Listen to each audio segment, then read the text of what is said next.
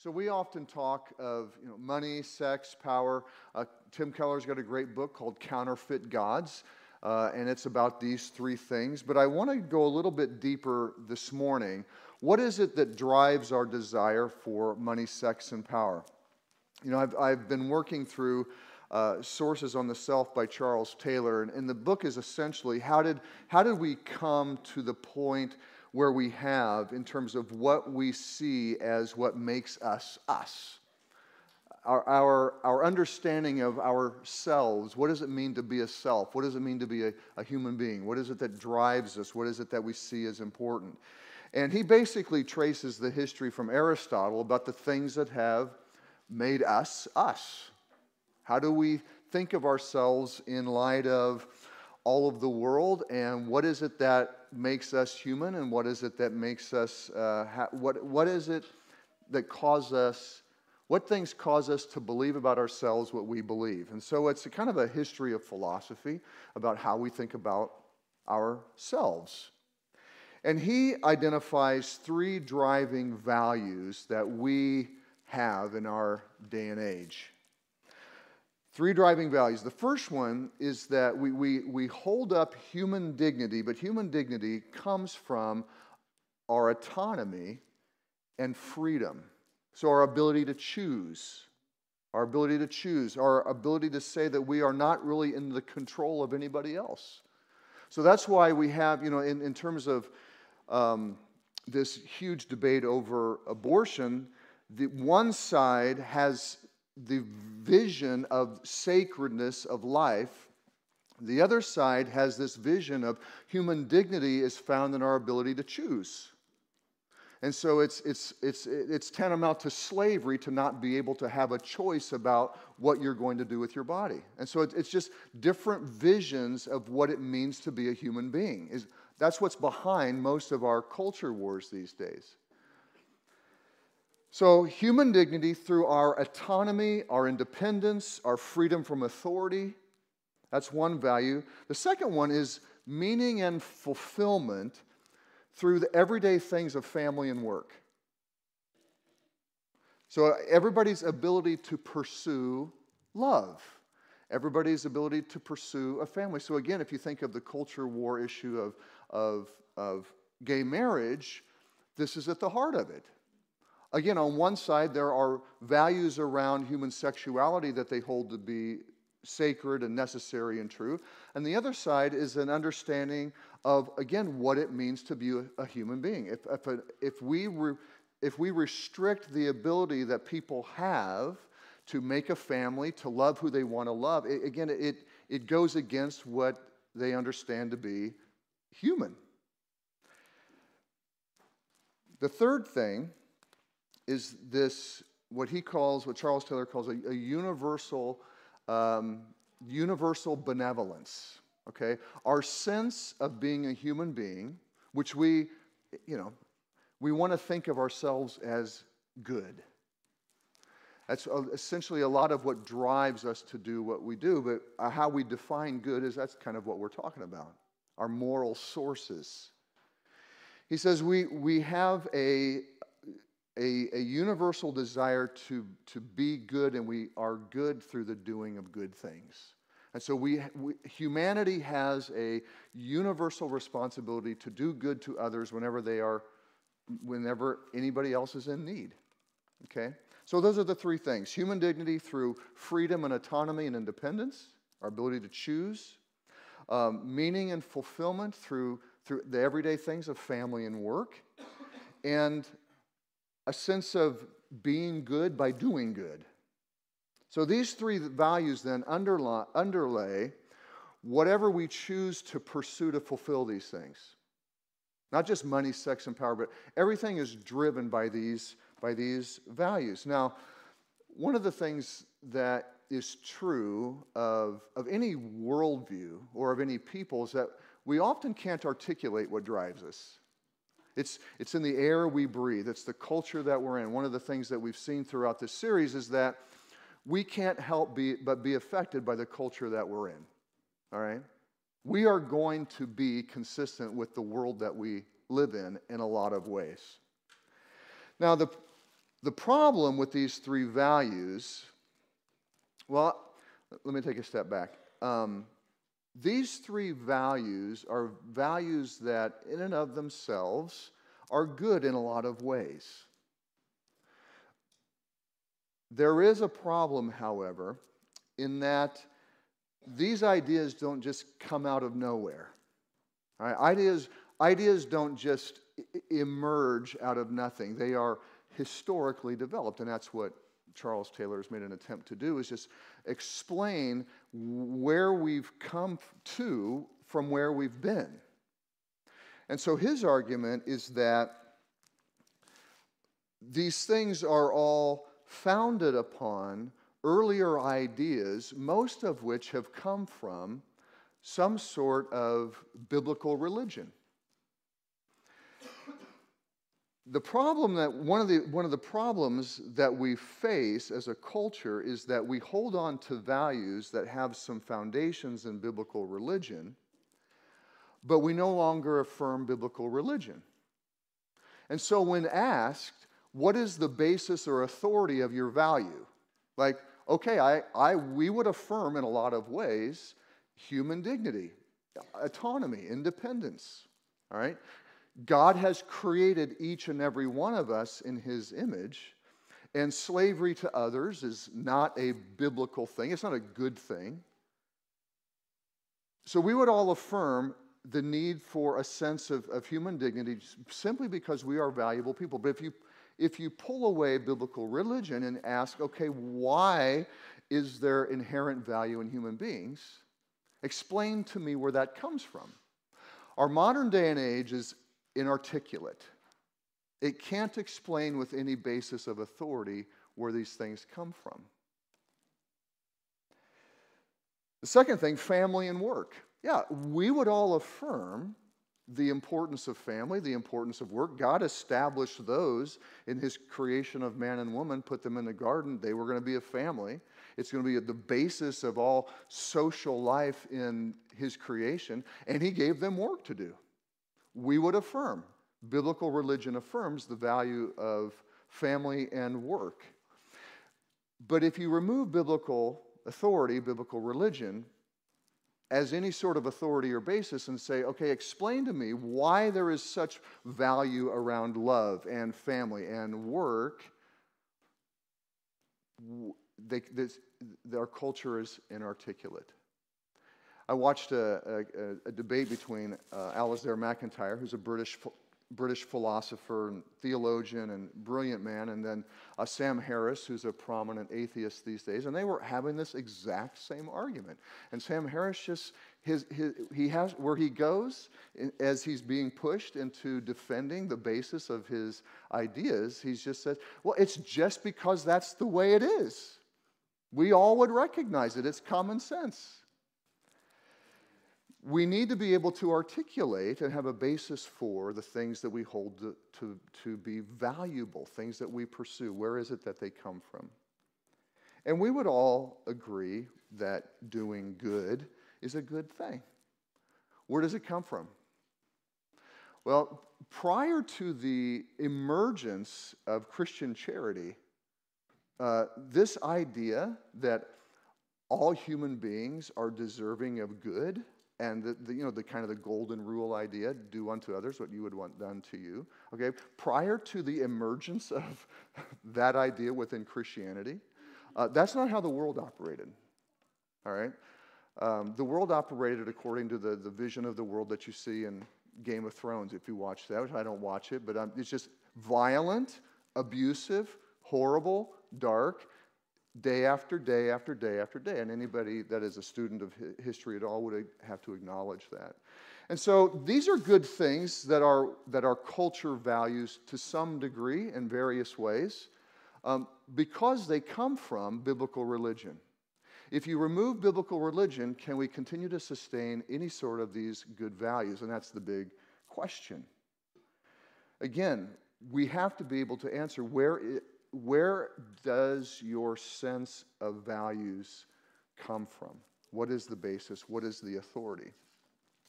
And so what happens is that our contemporary worldview, the contemporary values that we hold, in some ways, are parasitical. They are dependent upon the ideas of other worldviews. They are dependent upon, again, in some ways and to some degree, biblical religion, Christianity and Judaism. So we have to, we can say, okay, that's the world, and then there's us, and yeah, we don't want to be like the world. But we have to ask ourselves the question, to what degree are we like the culture that we're in? To what degree do we hold personal autonomy as an ultimate value? Independence as an ultimate value? Freedom from authority as an ultimate value? To what degree do we hold family and work as an ultimate value, and the product of work, money, as an ultimate value? Do we put our sense of self, our sense of being good as a self, in what we do? Does our value revolve around the good works that we engage in? So we have to ask ourselves these questions, because if we don't, we can fall into the same error that Moses is warning Israel about. Do not be like the nations that you're going to go in and possess. Avoid the culture. And so there's three main points that Moses makes about what it means to love God. Because that's his big idea. Love God. First and foremost, love God.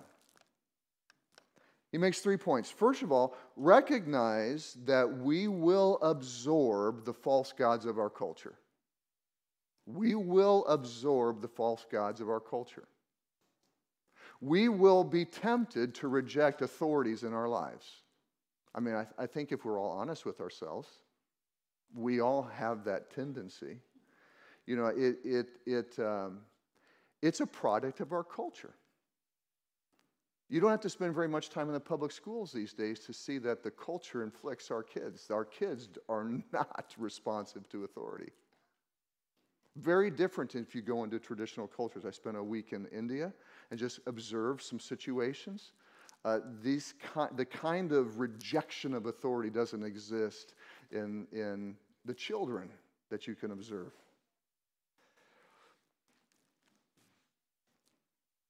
This is why there is such a strong prohibition in God's commands here to Israel to not intermarry. He knows that if they intermarry, their love for their spouses that they're pursuing, young men pursuing young women pursuing young men, whatever,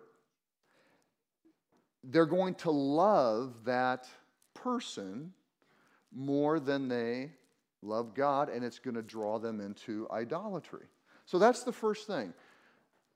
We have to assume that we will become like our culture if we are not careful to understand the values that our culture holds and where they agree or where they disagree with what Jesus Christ has called us to.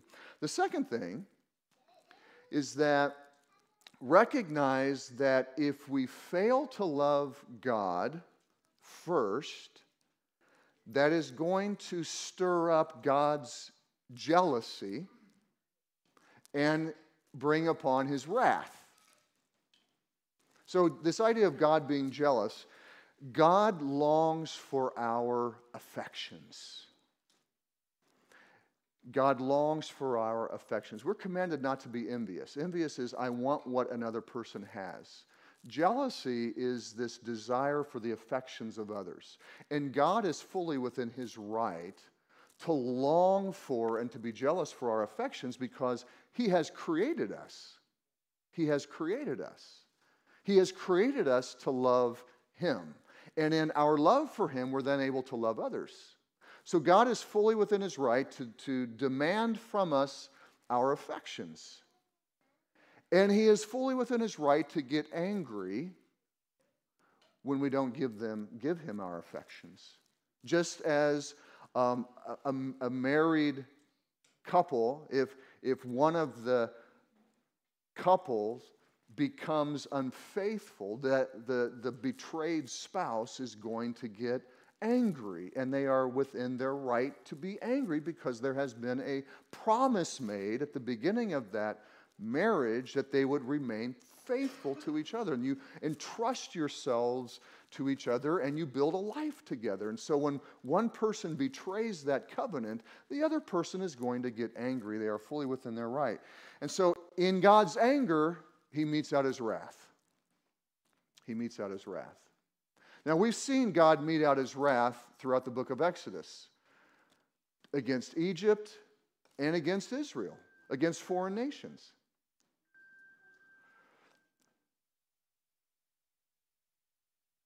That was distracting for me because I ping my kids, to find my iPhone device when they don't answer my phones or my text messages, and that's what it was. But I didn't do it. My family hates it when I do it. So anyway, so we've seen God mete out his wrath. But we don't see that kind of meting out wrath today, or at least we don't know. We don't have a prophet saying, God is going to bring a drought upon this land if you don't follow him. We don't have those kinds of things happening today. But there's another way that God metes out his wrath, and this is described in Romans chapter 1. God will withdraw grace. We've learned from the book of Colossians that Jesus Christ sustains everything. Okay, so, depending on how much chemistry or physics that you've taken, we all know that, for those of you that have studied these things, that there are all kinds of forces happening constantly that keeps everything together. All right, that's at an atomic level, and then you've got, the entire universe. The Bible says that Jesus is holding all of it together. All right? That this world doesn't just flow into a state of complete corruption, which I know it sometimes seems like that's what's happening, but there is a lot of grace and a lot of beauty and a lot of life in this world that Jesus continues to sustain. And what happens when God extends and metes out his wrath in our day and age is that he withdraws that. He withdraws that as individuals, and we see in Romans chapter 1, he does that to cultures that move away from him. He says, okay, I'm going to give you over to your sin. You want independence? You want freedom? You want freedom from any sort of law or restraint? You want to do whatever you want to do anytime you want to do it? I'll let you. And we'll see where that goes. We'll see where that goes. That's how God metes out his wrath today, on an individual level and on a complete societal and national level. And so the third thing, recognize that we're going to be absorbed into our culture. Second thing, God longs and is jealous for our affections, and so this is a warning. This is like, a negative motivation. If you fail to give God your love, you are going to experience his wrath because he wants it so bad. And he wants it because he knows, he doesn't want it just because of personal reasons. We long for the affections of our family members. We long for the affections of our church family because we do feel some sort of benefit and appreciation and affirmation from it. And God has that. God has that. But God also has this. He knows that if we try to live life apart from him, it's going to bring death into our lives. It's going to bring suffering. It's going to bring shame and guilt and fear and isolation. So he's jealous for personal reasons, but he's also jealous because it's what's best for us. The third thing then is he says, so if these things are true, you're going to slide into idolatry and the culture that you live in. You're going to kindle up the wrath of God. So just avoid the false gods. Avoid the false gods. And so the big question is how do we do this? How do we do this? And so if we look at these three values that our culture holds that really are supreme over everything: autonomy and freedom and independence from authority, the fulfillment and prosperity and happiness through the everyday things of work and money and family, and being good by doing good, if these are the three values, Jesus actually addresses each one. Jesus actually addresses each one.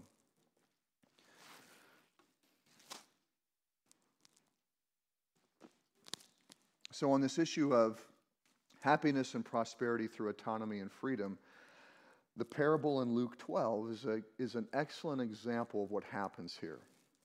And so it's the parable of the rich fool. And Jesus, there's kind of two applications in this. One of them is about money. But the first one that you see, I think, is this concern of autonomy and freedom. And so this man has a bumper crop.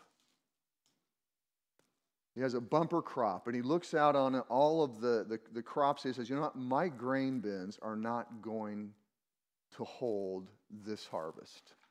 What am I going to do? He says, I know. I'll tear down the old grain bins, and I'll build more large bins. And then he says, then I will be happy and be able to carry out my days and not concern myself with God or hardship at all. That's what he says. And God says, you fool, your life is required from you.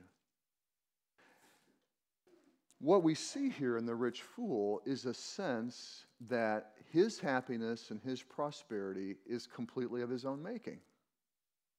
He does acknowledge the seeds that he plants the crops with. He doesn't acknowledge the rains or the sun or the ground that the crops are growing out of. He doesn't see anything that contributes to his happiness and prosperity except his own self. That's what his language communicates. And so it's not that profit and an abundant harvest, those aren't bad things.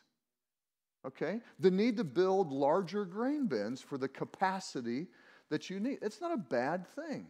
It's not bad for this man to have an aspiration to live out his life happy and prosperous. Those are the things that from Genesis to Revelation, God promises to those that love him. Where we see this man fail is that he does not acknowledge God in any of it. That's his failure. And so the point that Jesus makes here is simple, but if we're absorbed into our culture, we may even simply be blinded to it. Acknowledge that we as human beings cannot live independent of God. He has created the ground from which we can grow plants. He's provided the seeds and the plants in the first place, the sun, the rain, the weather, all of the things that contribute. And I'm certain that this man didn't go out and harvest this all by himself. There are other people that are in and of themselves made in the image of God that he should also be thankful for. So the first lesson, acknowledge that our lives are completely dependent upon God. If we do that, that will be a great first step in avoidance of our cultural tendencies. The second one, happiness and prosperity through work and family. And so let's hit work first. So Sermon on the Mount. So Jesus is preaching. He said, listen, you guys don't worry about what you're going to wear. Don't worry about where you're going to live. Don't worry about what you're going to eat. God knows you need these things. Look at the flowers in the field. Not even Solomon himself adorned himself with such beauty as the flowers in the field. And the flowers are going to fade away when the seasons change. He says, how much more does God care for you than he does the flowers of the field?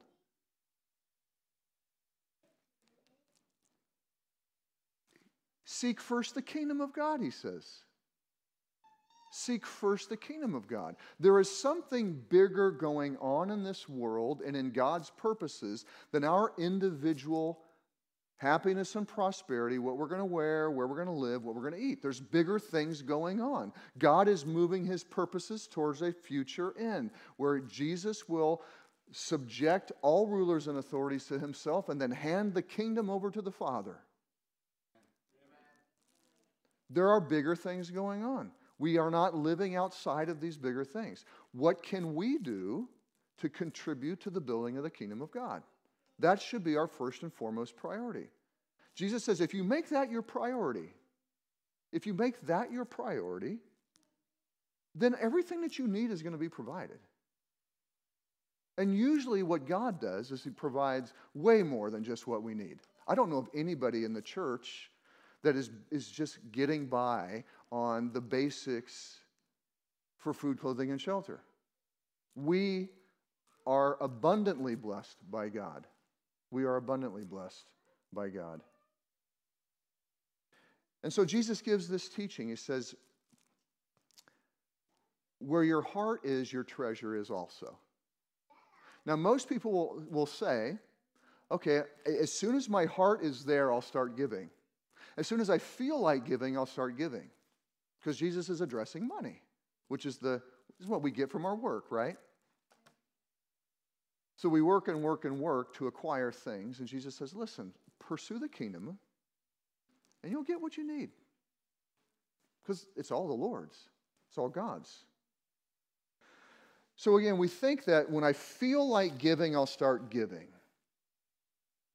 But see, what Jesus is actually saying is, if you put your treasure, your heart's going to follow.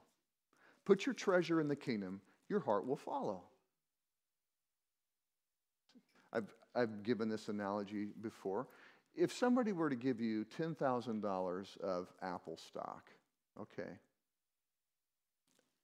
you may have probably, if you didn't have any Apple stock before that, you never would have looked at the market reports about how well Apple is doing. But if somebody gave you $10,000 of Apple stock, you'd start checking those market reports. Right? Why? Because you've got $10,000. Now, this year you'd have $7,500 at the end of the year. Okay, but it's still something that you have, that you value. And so you're going to start paying attention to it. And so what God is saying is that, listen, start making investments into the kingdom of God, and you'll find that your heart and your affections are going to be drawn there more and more. Why? Because you're going to find that there's life there once you start investing there.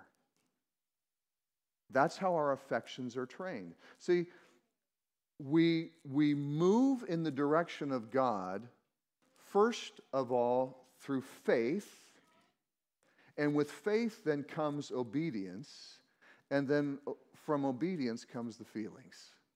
We tend to think in the opposite way. We want the feelings first, which is also part of the centuries of formation. And so we saw in the era of romanticism where the feelings were elevated. Feelings are what matters. Feelings are what's true even. So we in ourselves, we think that truth is coming from within. And so if I'm not feeling it, then it's not authentically me. That's what we believe. If I'm not feeling it, then it's not really me. It's not true. Our sense of identity cannot come from how we feel about ourselves. Our sense of identity comes from the outside. God has made us in His image, and nothing can change that. Nothing can change that. That's a much stronger sense of identity than an identity that comes from within. So we have to build our lives on what is true, because our feelings are constantly deceiving us. And then our hearts will follow. Our hearts will follow. In family, one of Jesus's, I would say one of his most difficult, if not the most difficult statement. He says this. So we can't worship work, we can't worship money, and Jesus says we can't worship our families. He says, if anyone comes to me and does not hate his own father and mother and wife and children and brothers and sisters, yes, even his own life, he cannot be my disciple. Now, that sounds like a crazy statement. Now, we know that the Bible teaches to love our families. It's in the Ten Commandments. It's in the Ten Commandments. And we know that this is actually one of the defining qualities of God's people, the nation of Israel, and also now the church, in that embedded within its legal code is this command to love and honor your father and mother. And we saw, as when we spent time on the Ten Commandments, that this was actually a recognition of the value that God puts on family, generations. So we know that Jesus is not opposed to loving our families. But what he is saying here is that, and what he's observing, he knows that we as human beings will put before God our families. We will make our families God. We will devote ourselves to our families more so than we'll devote ourselves to God. We put too much weight on our family. And see, that is unloving towards God, and it's unloving towards our families. Because our families can't carry the weight of being God for us. They cannot be the source of our dignity. Really? I mean, I think I'm a great husband and father and neighbor. But if my wife and my children, I think I'm a decent pastor. But if my wife and my kids and you all said, my identity is founded upon George, I would feel sorry for you. Because I am a weak and pathetic person compared to the Lord Jesus Christ. Why would I want any of you to put that weight on me? I wouldn't want the weight. I wouldn't want your lives to be governed and directed by me. That'd be a disappointing thing for you all. It's unloving to put the weight of God on your family members. Your family members can't avoid culture. Are you just going to follow your family wherever it goes? If there's such a human tendency to follow in a culture's footsteps, we cannot follow our family members blindly. And you know something? Everybody is somebody's brother or sister or mother or father. There is nothing special about a family member. Family members, brothers, sisters, mothers, they are all rapists and murderers and thieves and abusers. There's nothing special about family members. Everybody's a family member. God alone can carry the weight of being God. Our families can't do it. It's unloving for them, and it's hurtful towards God, and it's hurtful towards ourselves. Our families cannot provide a sense of eternal worth. And so Jesus uses the word hate to shock us. To shock us. He's not telling us to hate our families. He's telling us if the contrast between the love for God and the love for your family, if there's not a massive contrast there, there's a problem. He knows, though, that when you fully love God, you're going to have the greatest ability to truly love your family, to sacrifice for your family. The last one, being good by doing good. I'm taking too long here today, I'm sorry, but the last one, being good by doing good. So this is redefining our sense of self, or defining our sense of self based upon what we do. All right, so our sense of the good is now dependent upon us. And what happens is that we no longer define the good from objective reality. We define the good by us. And this is what the Pharisees did. So Jesus is talking with them, and he says, "Woe to you Pharisees, for you tithe mint and rue and herb." Excuse me. "But you neglect justice and the love of God.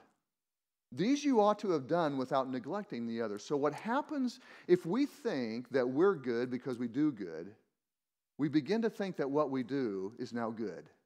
Whatever I do has got to be good because I'm a good person. And so this is what happened to the Pharisees. We are good people because we tithe our herbs. Can you imagine tithing your herbs? Their sense of self is coming from their herb garden. But you've neglected justice and the love of God. Love is sacrificing yourself for the good of others. And justice is living a life against unrighteousness and corruption, either in yourself, or your family, your church, your neighborhood, society. The pursuit of justice is the pursuit of restoring things to a state of righteousness.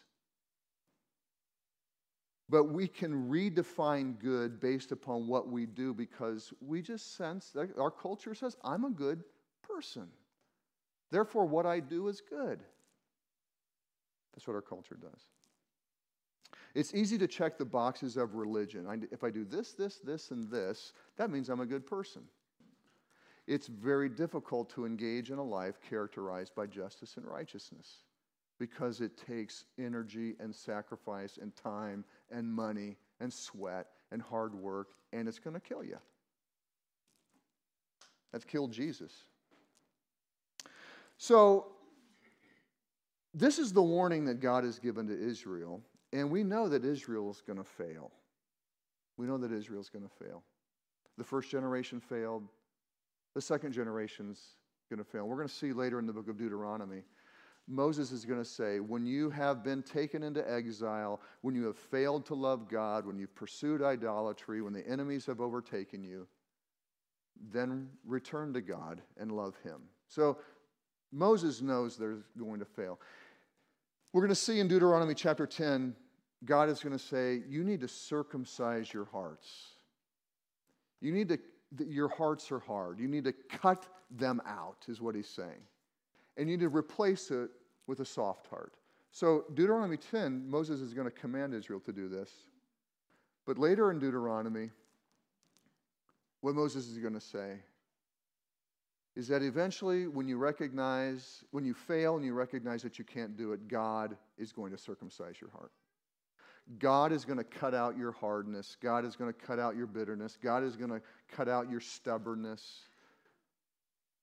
And He's going to put in you a heart of flesh, a soft heart. A soft heart. He's commanded us to do it. We recognize we can't. God is going to have to do it. Israel shows us that we can't do it outside of what God does for us. We can't love God. Paul says we only can love God because God has first loved us. That change of heart has to happen. And the change of heart comes with the gift of Jesus Christ. With the gift of Jesus Christ. We may leave here today with this passion and desire to love God, to put aside false gods. And whether we're Christian or not, we will run up against our own flesh, our own desires. We're going to recognize that outside of knowing Jesus Christ and abiding in Him, we can't do this. We can't do this. A greater love has to compel us. A greater love has to compel us. And that greater love is the gift that the Father gave to us of His Son.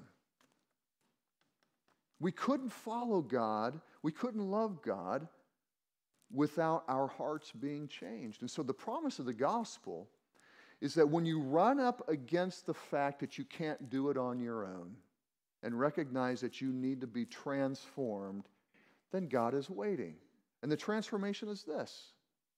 I believe that I am unable to love God fully to the extent that He's called me to. I try and I try and I try. I can't do it, so God, I come before you. I acknowledge my weakness. I acknowledge my sin. I acknowledge that I don't meet the standard that you've called me to. I need the Lord Jesus Christ. I need the sacrifice and forgiveness of sins that He provides, and I need the new heart. And the new heart comes upon faith. The Bible says we receive the promised Holy Spirit, and that promised Holy Spirit comes into us. He regenerates us, and He washes us, and He gives us a new heart. And so that Spirit of God now lives in those who have believed in Jesus Christ. That new heart is now present. And that Spirit is now what needs to be fed. If we feed that Spirit, if we abide in Christ, Jesus uses that term abide. If we abide in Christ, we will bear fruit. We will love God. We will love others. And how do we do that? We learn and obey what God has commanded us. And that feeds the Spirit. And we will see that we will love God and that we will love others because Jesus Christ lives in us. Lord God, thank you for your word. Thank you for the strong words of Moses. God, thank you for the strong words of Jesus in really cutting to the heart of the matter in our own hearts and minds, where we need the strong language to confront us, because we do give our lives to money. We do give our lives to security and the things of this world. We do seek independence from authority. We do seek to make our own decisions outside of you and your calling upon our lives. God, we do put our hope in our family members. We do put our sense of identity in our family members. And God, we think that we're good because we do good things. God, we fail in every way that our culture fails. But Lord God, we are thankful that you've given us the Spirit of Jesus Christ. You have transformed our hearts. And so God, I pray that you would indeed help us to abide in your word in faith. Help us to obey your commandments, that we may indeed feel the love that you have for us, as well as experience the prosperity and happiness that you've always promised your people. In Jesus' name we pray. Amen.